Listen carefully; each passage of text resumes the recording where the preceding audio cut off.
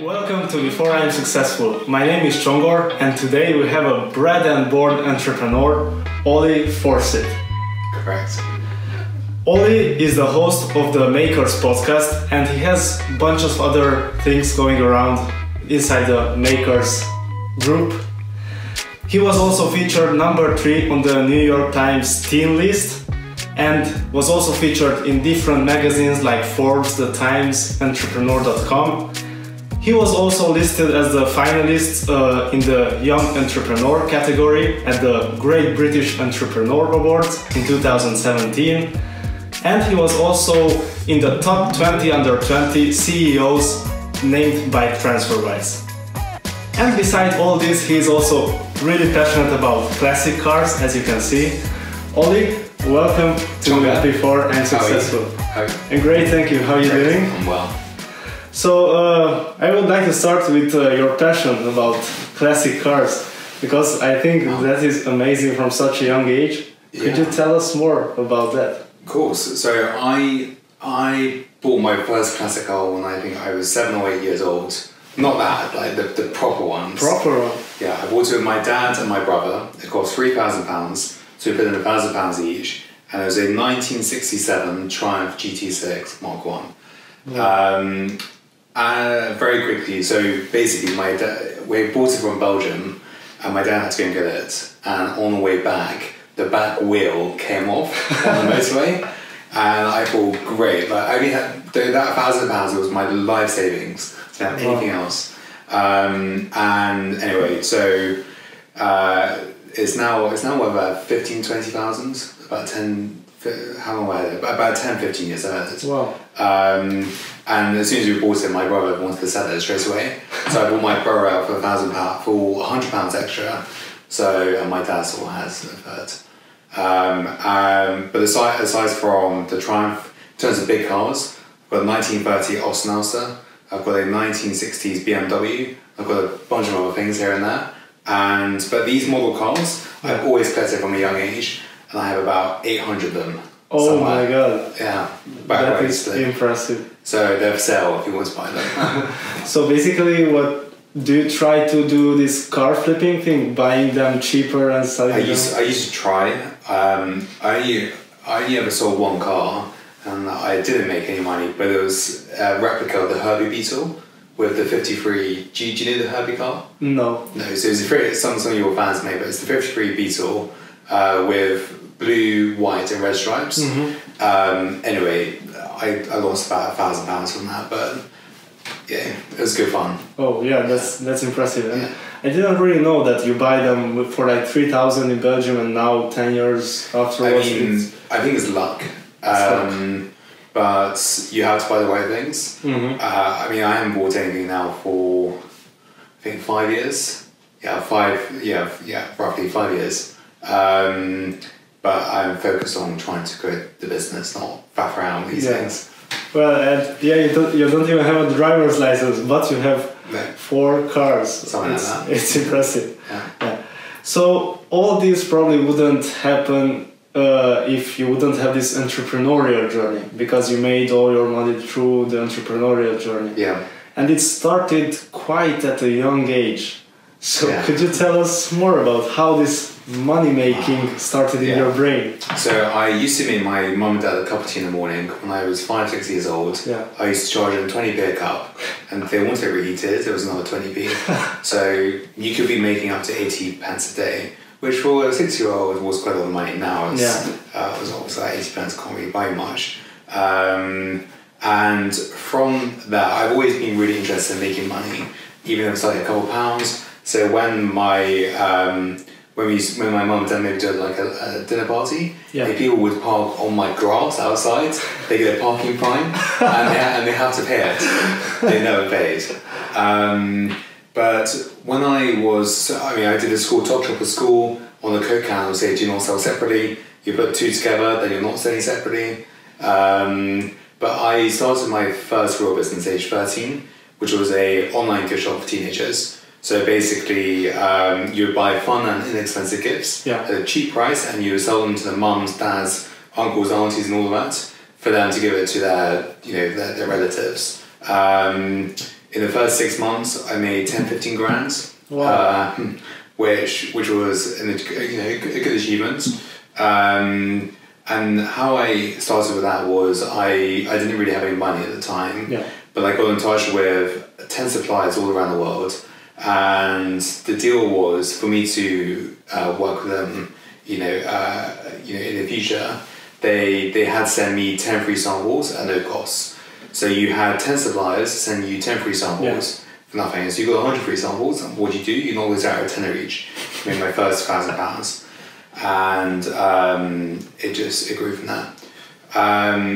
Rolling on, I mean that company, it was called Ollie Shop, by the way. Great name. Name after me, by the way. I was coming out in quite a lot of media quite early on, and especially young people, they were saying, how do you start a company? That's what I made. So at the age of 15, 16, I launched a Entrepreneurs magazine, which was to encourage and inspire young people to go and start companies. I interviewed people like Richard Branson and a bunch of other high-profile entrepreneurs, and that grew to roughly 50,000 readers in the first year. So I've always been really interested in meeting, those hungry, ambitious entrepreneurs. I commercialized the whole community. I built that over 2-3 years. We started doing events, we started doing a bunch of other things. And it suddenly occurred to me, I meet some really interesting entrepreneurs. How do we take it all online? So I launched the Makers podcast. So it's the Makers is the brand, like you said, but the Makers podcast is the podcast show. I launched it back in September last year, and the focus was how do the most successful, high-profile entrepreneurs screw up.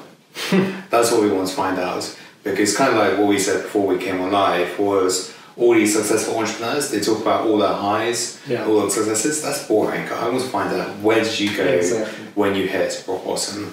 I think we've done about 30 episodes now, 33 episodes. But the Makers, we've got a bunch of things. We do events. We've just launched a corporate community builder where we will go and build millennial communities for companies. I'm looking at a possible financial service potentially, which we may look into, which we are looking into, which we may launch. And a bunch of other things. That's amazing. So the audience can find. You said that you transitioned, so now the new domain is Makers. Makers.global. Makers.global. Make sure to check it out. There you will find the podcast and also all the other ventures which Ollie is in. So it's definitely worth it to check out. So you said that you launched the Entrepreneur magazine at 16. Was that hard copy? So you were selling no, so it was, copy? That's a good question. So it was all online. But I'm very dyslexic, so I can read or write.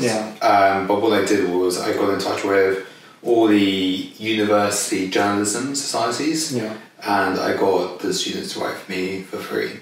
It was great exposure for them. It gave them access to some great entrepreneurs. And I'm very grateful for what they did.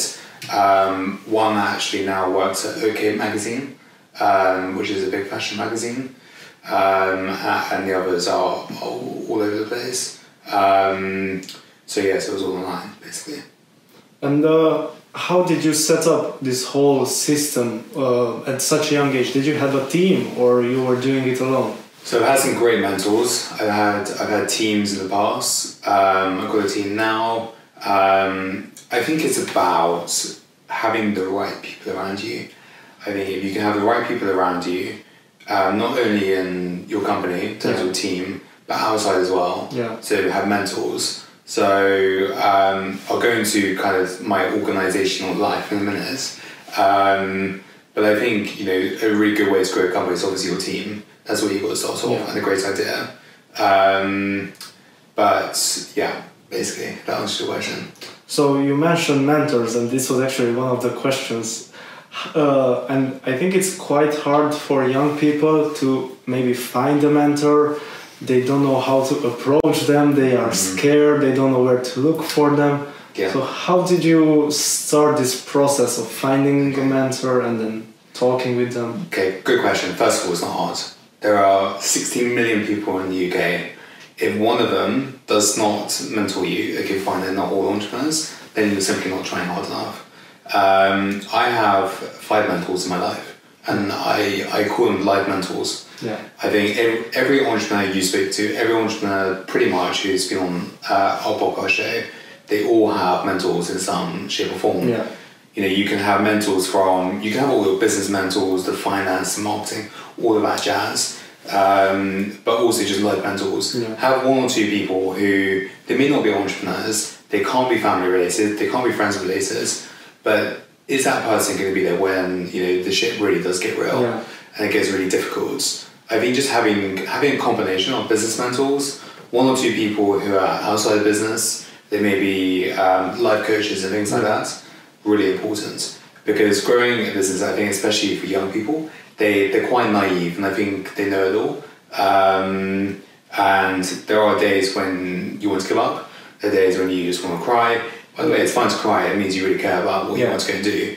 I mean, I remember there were days when early last year, I slept 2.5 hours for 4 months. And towards the end, I was exhausted, I was tired, I was getting panic attacks, I was being sick, I thought I nearly had a heart attack. And I just thought to myself, what is my life? Is my life, I want to make a load of money by the time I'm 25. Money will come later. I know if you can build a great company, money will come later.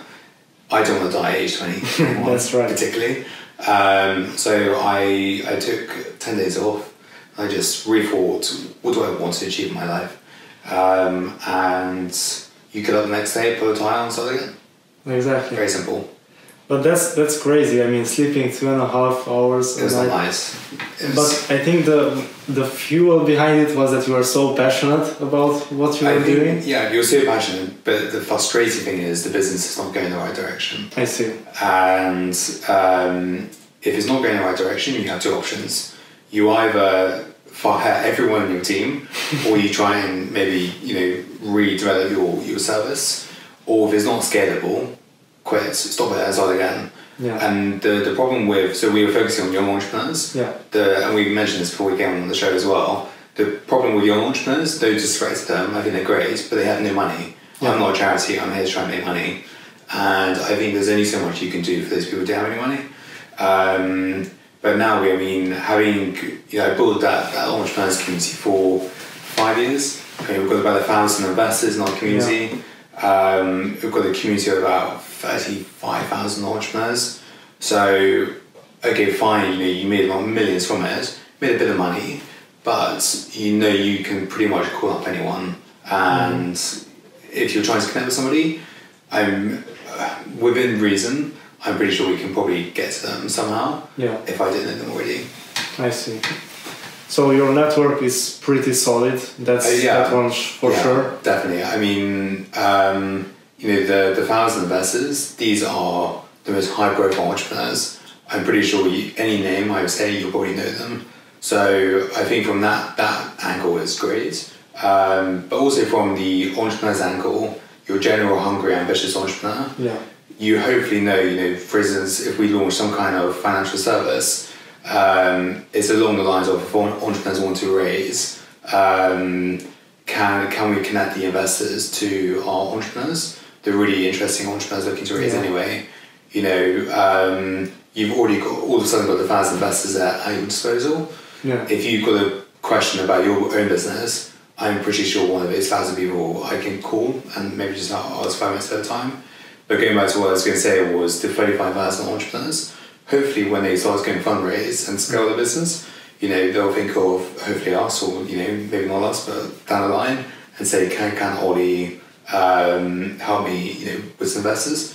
It's almost like I do get a lot, through the podcast alone, I get a lot of deal flow. Yeah. So entrepreneurs looking to raise. But I'm very particular, it's got to be a company disrupting a millennial market.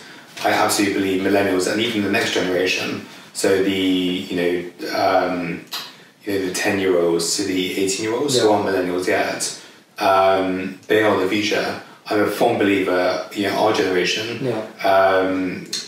will never own a car. They'll never be able to buy a house because it's too expensive.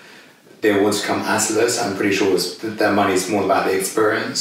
Yeah. So I think if you can build those companies or those services, you could do really well. That's brilliant. So we have one more thing in common. We want to help millennials, and we are focusing on that. Exactly. Yeah. So let's say there is a viewer who would like to raise money. How could he reach out to this venture community? Yeah. So, I think first of all it depends how much you're looking to raise and what kind of investment you want. Yeah.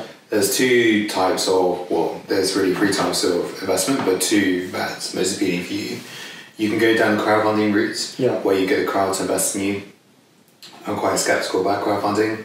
I think it can be dangerous. I think your reputation could be destroyed very quickly. I saw one recently. It was a fintech company, and their reputation was just destroyed by getting on the crowdfunding sites. Anyway, I don't know what happened, but I think once you've got a proven business and you've got a really loyal community, crowdfunding is great. But I think if you're just launching, I think it can be very damaging. If you don't raise, it's very unlikely you'll be able to raise, quicker offline. Yeah. The second is just reaching out to a bunch of investors. These are angel investors. But if you've got a really good business that you haven't raised any money for, and you're potentially generating £25,000, £30,000 a month in revenue, then obviously you can go to VCs. The VC community, is great, I think, especially in London. I'm actually really interested about Asian markets. Yeah. And I said just Asian people, to be honest. All my friends in London, they're all Asian. And the reason why is no disrespect to other people, but I just find the Asian mindset so interesting. They're so hardworking. They're very friendly to get along with. And I've always found them, very inspiring. Yeah. And I think if you have that same mindset and you are honestly working 90 hours a day, these other entrepreneurs, like someone will say, "Oh, I work 90 hours a day," but actually you only work 9, 10. Exactly. If the Chinese or Asian, Vietnamese, whoever you are, if they are honestly working 90 hours a day, 7 days a week, it's a culture thing. They will push until they get what they want. Then that's where I want to be with them. So we'll see. I also heard that in China, you have a good reputation if you literally fall asleep in the tube because you are so tired. For that you get a reputation that the other people recognize that, this guy is hardworking. Yeah. Interesting. I mean, like we said on before we came on as well, I would potentially love to move to Asia at some point. I think somewhere like Hong Kong, China, Singapore is very interesting. But also, for a white British guy or female going out there and working in China, that also has its advantages. But exactly the same with Asian people coming here, companies and investors love that kind of thing. Yeah. So I think again, it's just about building that community. I think the only disadvantage, I would have, I know some people in Asia, about 50, 60, but not a huge amount. You basically have sort of a whole network again. Yeah. But I kind of feel like I've been living in London 4 years now. I'm quite bored here, and I'm 21. And like I said, the last card you turn over is the only one that matters. Exactly. And if you don't do it now, it's going to be too late. So we'll give it a go. So you said that if you move to Hong Kong or China, you'll have to start your network all over again. How do you go about it? What's the plan of attack? Right, so I'm doing it now. The initial stage would be to reach out to a bunch of people on LinkedIn, Twitter, Facebook. Intros is always very useful. So, over the years I've met a couple who live in kind of China or Hong Kong. So intros is always very good. Honestly, you just have to put yourself out there. Yeah. So I'm connecting with all the accelerators, co-working spaces, conferences, events. I think if you go out there and you go to the event and you're the only white guy or female in the room, I think it's quite obvious. You're interesting. Yeah. It's like I went to an event in India back in March last year, and they're wedding in India. And if you're the only white person in the room, they're all going to come up to you and say, "What do you do? There's that. That's not for another day." The Indian wedding. quite interesting. It lasted 3 days, an Indian wedding. Never had that experience before. But honestly, I think it's just about putting yourself out there. I think if you're charismatic, and people always ask, like, how do you build such a good network? Yeah. Honestly, if you're charismatic and you're good to get along with, you can have good conversation with someone, that's number one. Number two is the power of following up. If you need every single person you meet, always follow up with them. Yeah. Don't wait weeks or weeks. Next day, if you like them, follow up with them. The only difficult thing is when you have such a large network is actually keeping in touch with every single one of them, which I'm trying to work out. But we all know each other, so that's awesome. So the number one thing, if you want to start to build your network, is to put yourself out there, create a LinkedIn profile if you don't have one yet, and then start messaging people, introducing yourself, going to events, networking events, and having great conversations with people. Exactly. And if you really like that person, then don't forget to follow up the next day. That's really important, right? And I think what you're trying to say also, if you really, really like them, go out for drinks and ask second. It's like with the girls, if the first date goes well, then you get the second date, and then the third date. But if it doesn't, then... I don't know. Yeah. Who knows? Awesome. I also wanted to just add something. You said that this Chinese mentality that they work so hard. Have you read the book AI Superpowers? No? I haven't, but I've heard of it. So that was the first book that I read about the Chinese market and entrepreneurial ecosystem, and it literally scared me. Really? Because yes, what happened in China? They started being copycats in around 2008-9. I have heard of it. But now they are just working so hard on totally new and disrupting technologies, only because in 2008 and 9 they were putting in 19-hour days. So now they just came over, especially in artificial intelligence. I think they are already better than the USA, and only because all those Chinese people work so crazy and hard. And that's impressive. So I think you learn a lot about this mentality. We'll see. Yeah, that's great. Returning to the Makers podcast. So nowadays, as you said, we were talking that this audio content is more important because people, when they go in the tube or in the car, they can listen to it. Yeah. And maybe many people have an idea about the podcast, but they don't know how to start a podcast. How did you start your podcast? Great question. So, first of all, starting a podcast, I think is great. I think if you can capture someone's attention for half an hour to 40 minutes, maybe to an hour, I think that marketing is amazing, genius. The only trouble with doing things like YouTube videos, I guess, is you can watch on YouTube. It's less interactive. Yeah. Whereas if you're in the zone and you're walking or you're going to a meeting, just having that. If you can relate to someone, I think that's number one. So I think they'll listen to you a lot more. Yeah. But like I said, I mean, just having that someone's attention, listening to someone's voice, or your own voice, for X amount of time, I think it's genius. Starting a podcast, I think first of all, it depends what you want to go and launch. How are you going to be different from the others? So our USP is we just get access to the best names in the entrepreneur space. That's all I care about. So I want the biggest names, nothing else. I think if you have that pure focus, that's key. If you just launch a podcast that you think not that you like, that people like, is I think if you like it, then you think everyone's gonna like it. Yeah. Test it out, and if you start getting lots of listeners, fantastic. So how many listeners do you have monthly? It's about 75,000 weekly. That's weekly? Weekly. Oh, wow. But yeah, I mean, to be honest, I think the only reason why we get that is because of the big names. Yeah. I think I'm pretty sure that's why. But like I said, we're also launching a separate podcast show, the Makers Money Podcast, which is to help millennials become more financially savvy.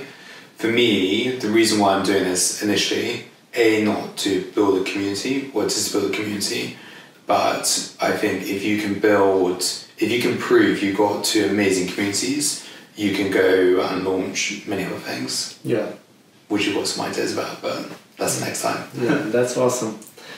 So you also mentioned that you have dyslexia, which is probably many people would consider it a drawback, but I feel that you transformed it in a fuel for your life.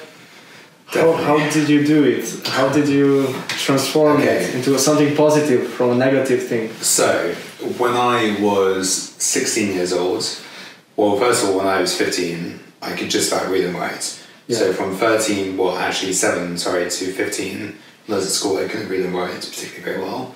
I was very good at numbers, but apart from that, I found that a great challenge. When I did my final GCSE at school, I did my final GCSE, and 45 minutes later, I left school and I never went back to school, university. There's two reasons behind that. I was very badly bullied at school, and I've always been bullied at school. I have no idea why. Yeah. I'll come on to that in a sec, actually. The second was, if you're not academic, you have to go find what you love doing. Exactly. And if you love making money, or you love sports, you love acting, I can honestly say, do not go to university. It'll be a complete waste of time. I think a lot of universities will actually start going bust because they don't think they have any money. I don't understand why universities do their courses for 3 years, not 2 years. The first year they just faff around and not do anything. Exactly. My brother's doing that right now, which I don't understand why. They get into debt, which is very unlikely they'll be able to repay. So if I was the education secretary tomorrow, I would make sure every single university is a 2-year course only. But apart from all of that, I'd make sure every single school is teaching their students basic life skills. Yeah. Cooking, how to fix a tire in a car, how to fix a light bulb, financial stuff, pensions, mortgages, ISAs. I do not understand why schools and universities don't do that. And people say the education system is flawed. It's not flawed, there are just flaws in the education system, which need fixing. But going back to when I was bullied, I mean, that I think actually was a big driver, especially in the early days. Kind of 16 to 18, you just have massive grudge on these people. Mm-hmm. So you think they're absolute losers and you want to prove them wrong. They are still losers and have no interest in what they're doing right now, but there we go. They were looking for jobs at you, though, so... There was a couple of articles about that, yeah. Which I would say no. Anyway. Definitely, if they bullied you once, then how can you trust them second time? I always thought that, if one of them they did come in, but if you were to actually hire them, I wouldn't be able to do it, but if it was legal, I'd hire them for the first day and then I'd tell them, you're fired, and ask them to leave. So as you right for bullying me. But I think on a more serious note, I don't understand why bullying goes on in schools. I did another podcast show last week where we talked about this whole well-being. If I was the education secretary, if there's any bullying going on in schools, those head teachers, they have the right to kick those people out. Yeah. I think every school should kick out the people who aren't any good or who are the bullies. Because quite frankly, they're the ones destroying people's lives. Exactly. And the reason why I think a lot of young people, unfortunately committing suicide is because I think they're being bullied at school. And unfortunately, the schools and head teachers, they won't admit it, but they know it's going on. Yeah. It's a great shame, to be honest. But hopefully, someone will come up with a magic solution to solve it. Yeah, that's so sad. And the problem is that, again, as you said, the education system is not focusing on life skills. And one of the life skills which is important, not only for entrepreneurs, but for everybody, is working on your mindset. Yeah. And basically programming your mindset that you are good enough to do something in life.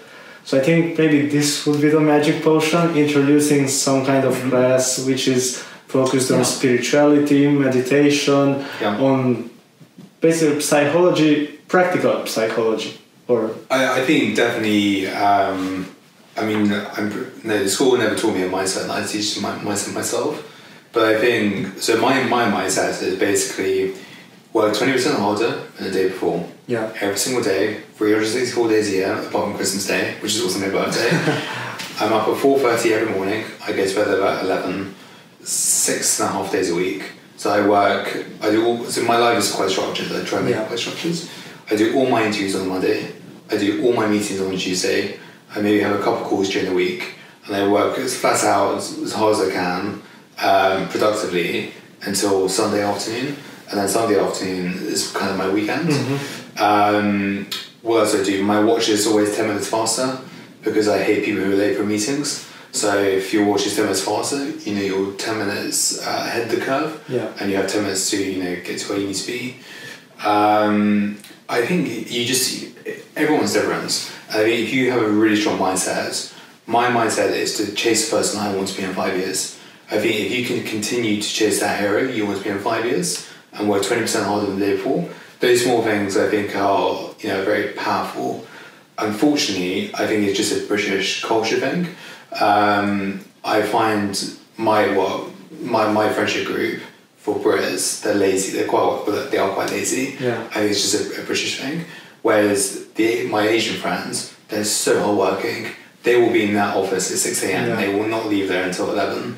And that to me is very inspiring. Hence why all my friends are Asian. That is inspiring. It literally gave me goosebumps. Yeah, that's inspiring. I'm going to ask you the same question. What's your mindset? Okay, so my mindset, I think it's very, very similar to yours. And I was going to say that if I'm planning to know a person better, I always ask about their habits. Mm-hmm. Because I believe that habits define the person you are. So if you have a well-structured life, that will at the end pay off. It's the same. I usually wake up at 6 o'clock in the morning and then value a lot this deep work phase. What you also said, that you have just deep work days, basically. And everything is about structure and having the calendar, everything scheduled in, knowing when what starts, eating at the same time, going to sleep at the same time. What time do you go to sleep? Usually 10. So I like to sleep 8 hours. Okay. I feel that's when I function properly. Yeah. But I'm planning to experiment soon with sleeping a bit less. So what would be your advice on this? To begin with, so I'll still get up at 6 a.m. Try to go to bed at 10:30 and see if you are more productive late at night. So I don't really like early mornings, but I work much more productively late at night. Yeah. That's when all these ideas and jet fuel energy just comes to me. I get all these ideas late at night. When I was very stressed, I used to wake up every night. So although you only sleep 2.5 hours a night, during these 4 months, you probably wake up at least once. And you just have an idea, ping, and I always have a notebook. So I always have a notebook each side of the bed because I don't know which way I'm going to roll around. So if it's on the right, I always in my right book. If it's on the left, I'm in my left notebook. And then I did have an experiment to actually see how much humans roll around when they're sleeping. The answer is not actually very much. But I think try and maybe you may be different. You may have all your ideas lit in the morning. Always reading news. So as soon as I'm up, I read news for half an hour. I think it's really important to go to, listen to what's going on in the world. I listen to about an hours of audiobook once a day. I do 2 or 3 podcasts once a day as well. I do a bit of music, but all this content is rushing through your head. Yeah. The difficult thing I'm trying to figure out at the moment is how you easily forget things when there's so much information in your head. Yeah. My head's not big enough. It's already big, but it's not big enough. I just have too much information out there. But I think it's also really important just to chill. Yeah. I learned when I was going through immense stress, I really learned the art of just got to chill out. So during normally on a Tuesday, Wednesday, Thursday, I'm normally at an event or an entrepreneur's dinner or something anyway. I still classify it as work because you're still, I guess, networking. Yeah. And I think it's having great fun. I think it's not taking life too seriously. I mean, if you take it too life seriously, it's just boring, and it's exactly. If you're going to die tomorrow, have you achieved absolutely everything you can possibly, achieve. Have a good friendship group and just go and have fun. Yeah, I value a lot as well this being always happy and in a beautiful state. So how do you put yourself in a good state from the moment you wake up, or it just comes naturally? So, no, I've never shared this before, right? So every morning, like love in the morning. Yeah. Good morning when you wake up. You say good morning? Yeah, good morning. But always, this is the only moment when you just go.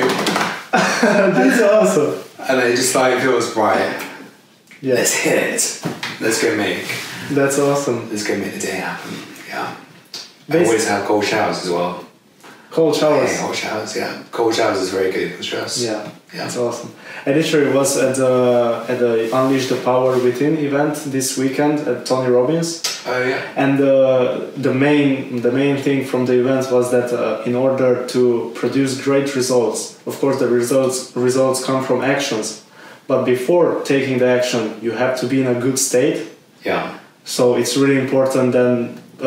Put yourself in a good state first, then you will kill procrastination and stuff like this. I think, you're absolutely right. And I think just from a mental point of view, I found audiobooks is very good just to switch off nights. Yeah. I occasionally maybe watch 1 or 2 programs during the week, but not much. If TV helps you chill out, then watch TV.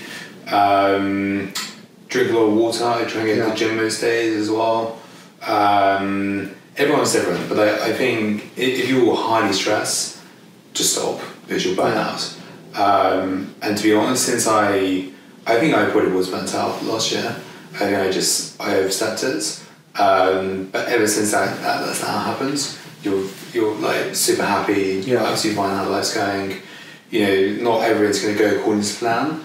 But I think if you're being challenged, or work gets challenging, it could be mental, it could be personal, it could be business. Yeah. Just keep going, because as soon as you get through that, if it's really challenging, later in life you can pretty much get away, go for anything. So I think actually almost the earlier the immense challenges come, the easier it comes later. You just need to be brave and get through it, and then wake up next day and try again. Exactly. And also with the break, as you said, to take a few days off, it's important. Yeah, definitely. That's so important, I think. And I read somewhere that most entrepreneurs schedule their yearly plan according to their holidays. So first they put in the holidays, and only after that they put in the work. So they know that, all right, now I will work like crazy for 3 months, but I have a reward after that. I'm going for a short trip somewhere. Interesting. So I'm definitely convinced that you are a huge consumer of information daily and trying to stay on top of the news and what's happening around. Yeah. How do you do that? Staying on top of what's happening in the entrepreneurial world, learning something new, all these things. Oh, wow. So, I mean, you get to learn a lot through the people you interview anyway. Yeah. That's one way. I read the Times and the Financial Times in the morning. I read BBC News. I listen to a couple of podcasts. I do a couple of audiobooks. Normally one's business and one's just someone influential to me. Yeah. So right now, the 2 podcasts I'm reading, there's actually 3 audiobooks I'm listening at the moment. One is The Nike Story by Phil Knight. Yeah.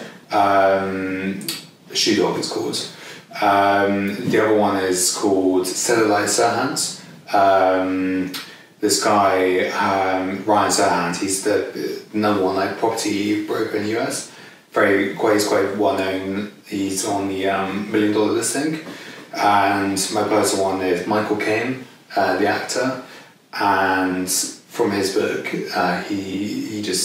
his words ringing in my ears that as soon as a challenge comes, you just got to keep going and get through that, the obstacle. That's awesome. How much? What else do I do? Yeah, that's about it. Yeah, for now. So what would be your, let's say you said that one time you're reading a business book and something else, So what would be the best book that you read about business and the best one for personal development too? So people with books. Philip Green, founder of the, well not founder, but he does the Topshop and BHS. Yeah. I think it's very admirable what he's done. Even though people give him lots of grief, I think what he's achieved is truly inspiring. Yeah. Considering he started with nothing. The Shoe Dog book I think is very interesting. In terms of podcasts, well, there are so many. Yours, obviously. Oh, awesome! Yeah. Thank you. Great. Beside all these achievements, you were featured in numerous magazines. You had successful businesses. They also read about you that you love giving back to the community. Wow, you've got all your research. I do.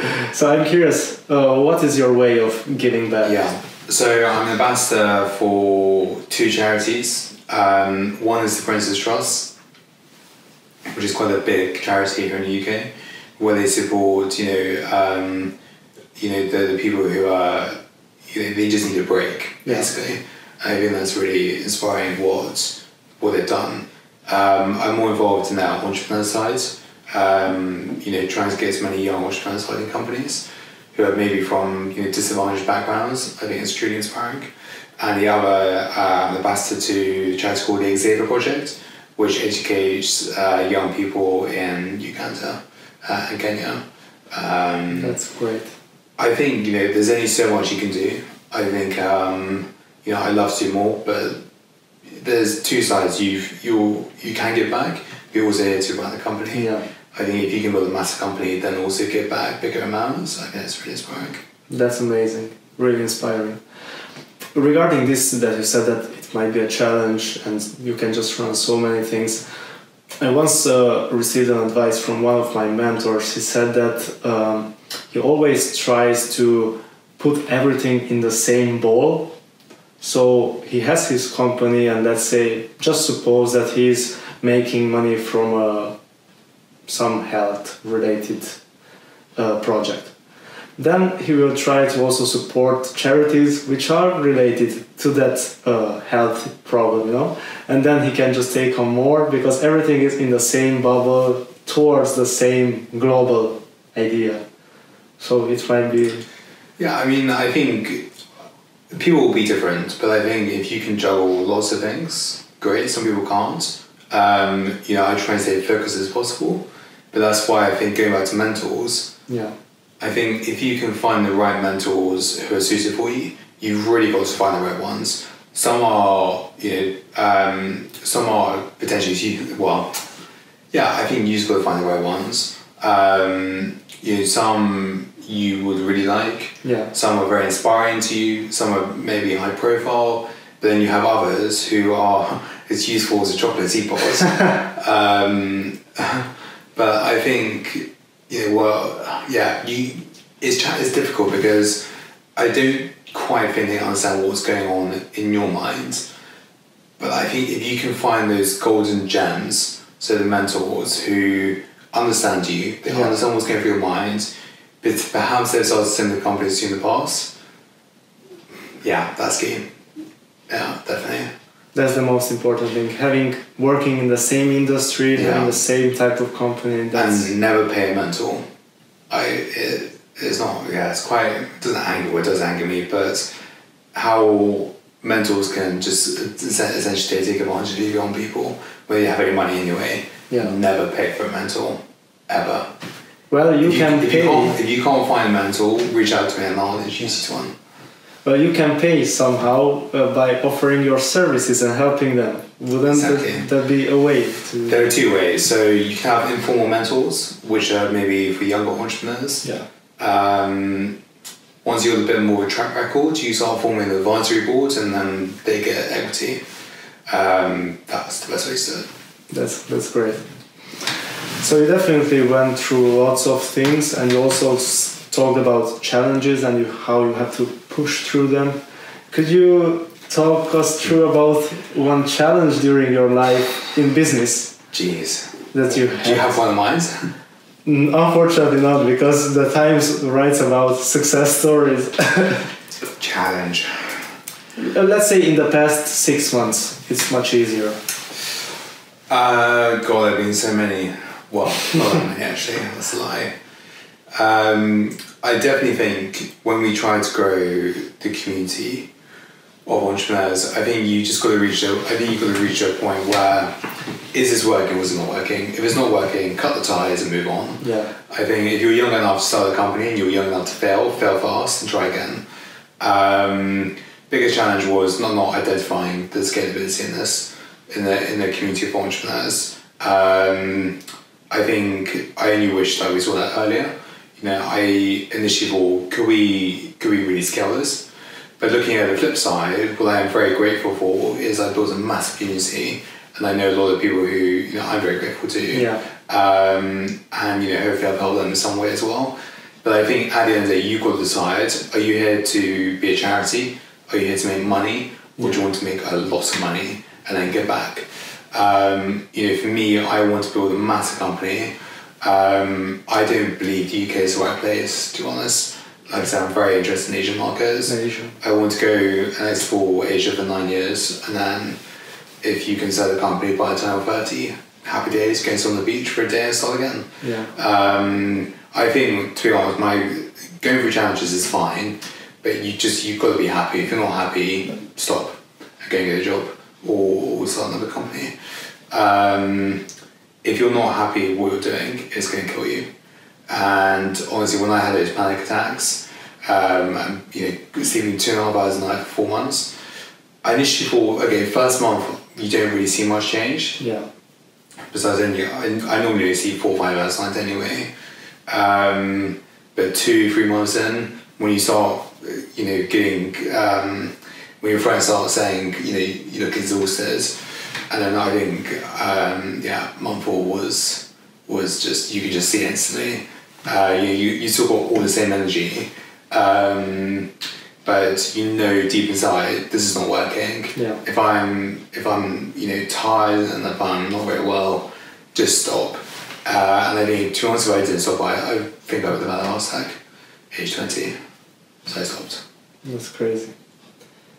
Wow. That's just. I think you've listened to your gut. If your gut is telling you to stop. If your gut is telling you to go on holiday, go on holiday. If your gut is asking you to ask your girl or boy who's a friend on a date, ask them out. What's the worst thing going to happen? The only thing that's going to happen is he, she, or they say no. Yeah. They say no, try harder, and who knows? The world's your oyster. Rejection in the entrepreneurial life, it's like you get a cup of tea. You're going to get rejected every single time. Definitely. You're going to get rejected probably 100 times before that one person says yes. But I think if you can build up that community of really interesting entrepreneurs, mentors, investors, you're not less likely to fail, but you're more likely to get into the door. So people like so we have lots of food and drink companies in our network. I am quite lucky where I know most of the CEOs of big supermarkets and all their buyers. Yeah. So I get asked quite often, Ollie, can you introduce me to the head of buying at Sainsbury's? And sure, it's just one phone call. I just introduce them on WhatsApp and that's it. Whereas if you go to other people, they may know, they may not know as many people, but I think you've got to cherry pick at some stage who you want to help. Yeah. I'm a big believer, if somebody can help me, I'm more than happy to tell them, if I like that person, and that person I know is just not going to abuse me, abuse the network, my network, then let's work together. But I think if you can instantly see the people who are going to abuse you, just don't work them. There are plenty more efficiency. Exactly. Just pick the right ones. Yeah. Well, and you can immediately spot who is like a taker, just take, and who comes to you first, like giving a lot. Exactly. And then same mentors, I guess. I think just one of my pieces of advice would be just go and build a massive network. Yeah. It doesn't matter who you go meet. The early days, you go to as many entrepreneur events as possible.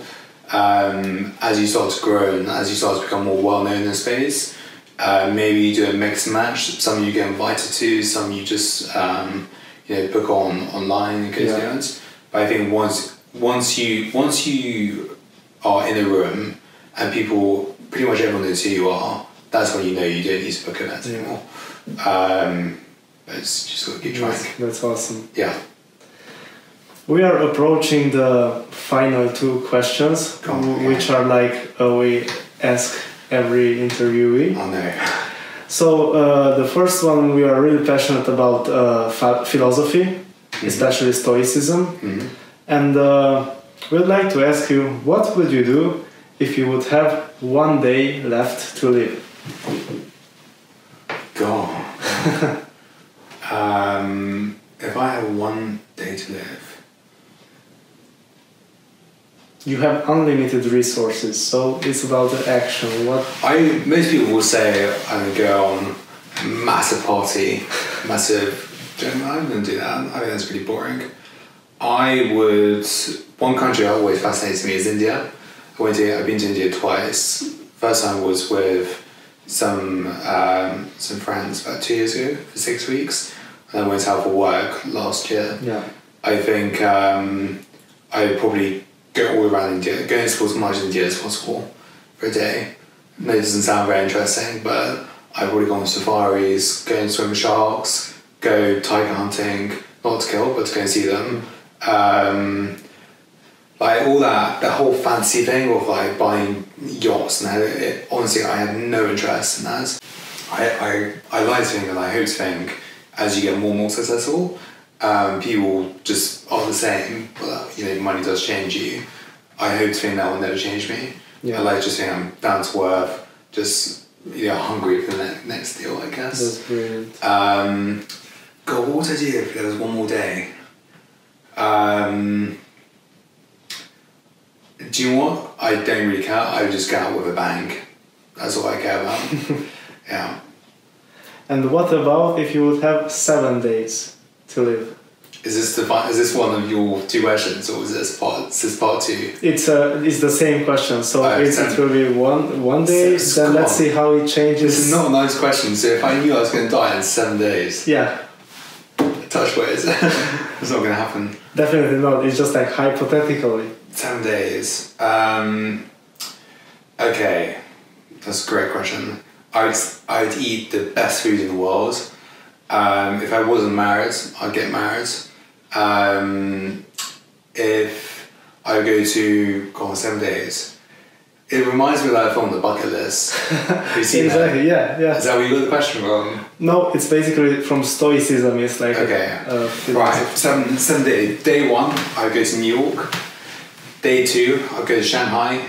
Day 3, I'll go and climb Mount Everest or walk to the North Pole. Just go to the North Pole.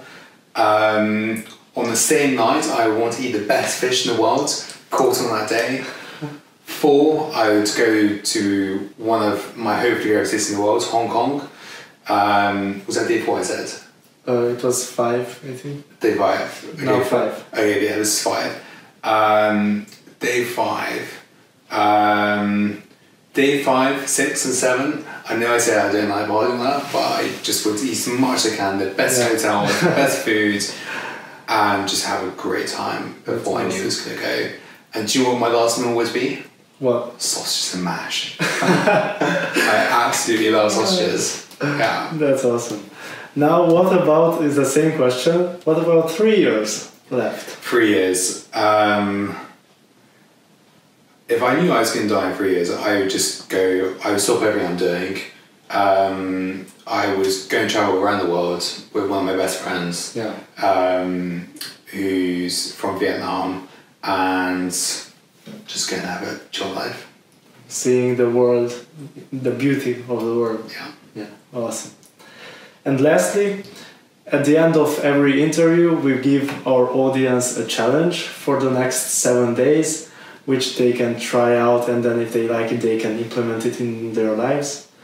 What would be your challenge for our audience? I know that I definitely know that you're a big fan of habits and structures.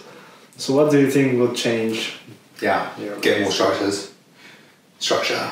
I think, try and get more structures where you plan your week ahead.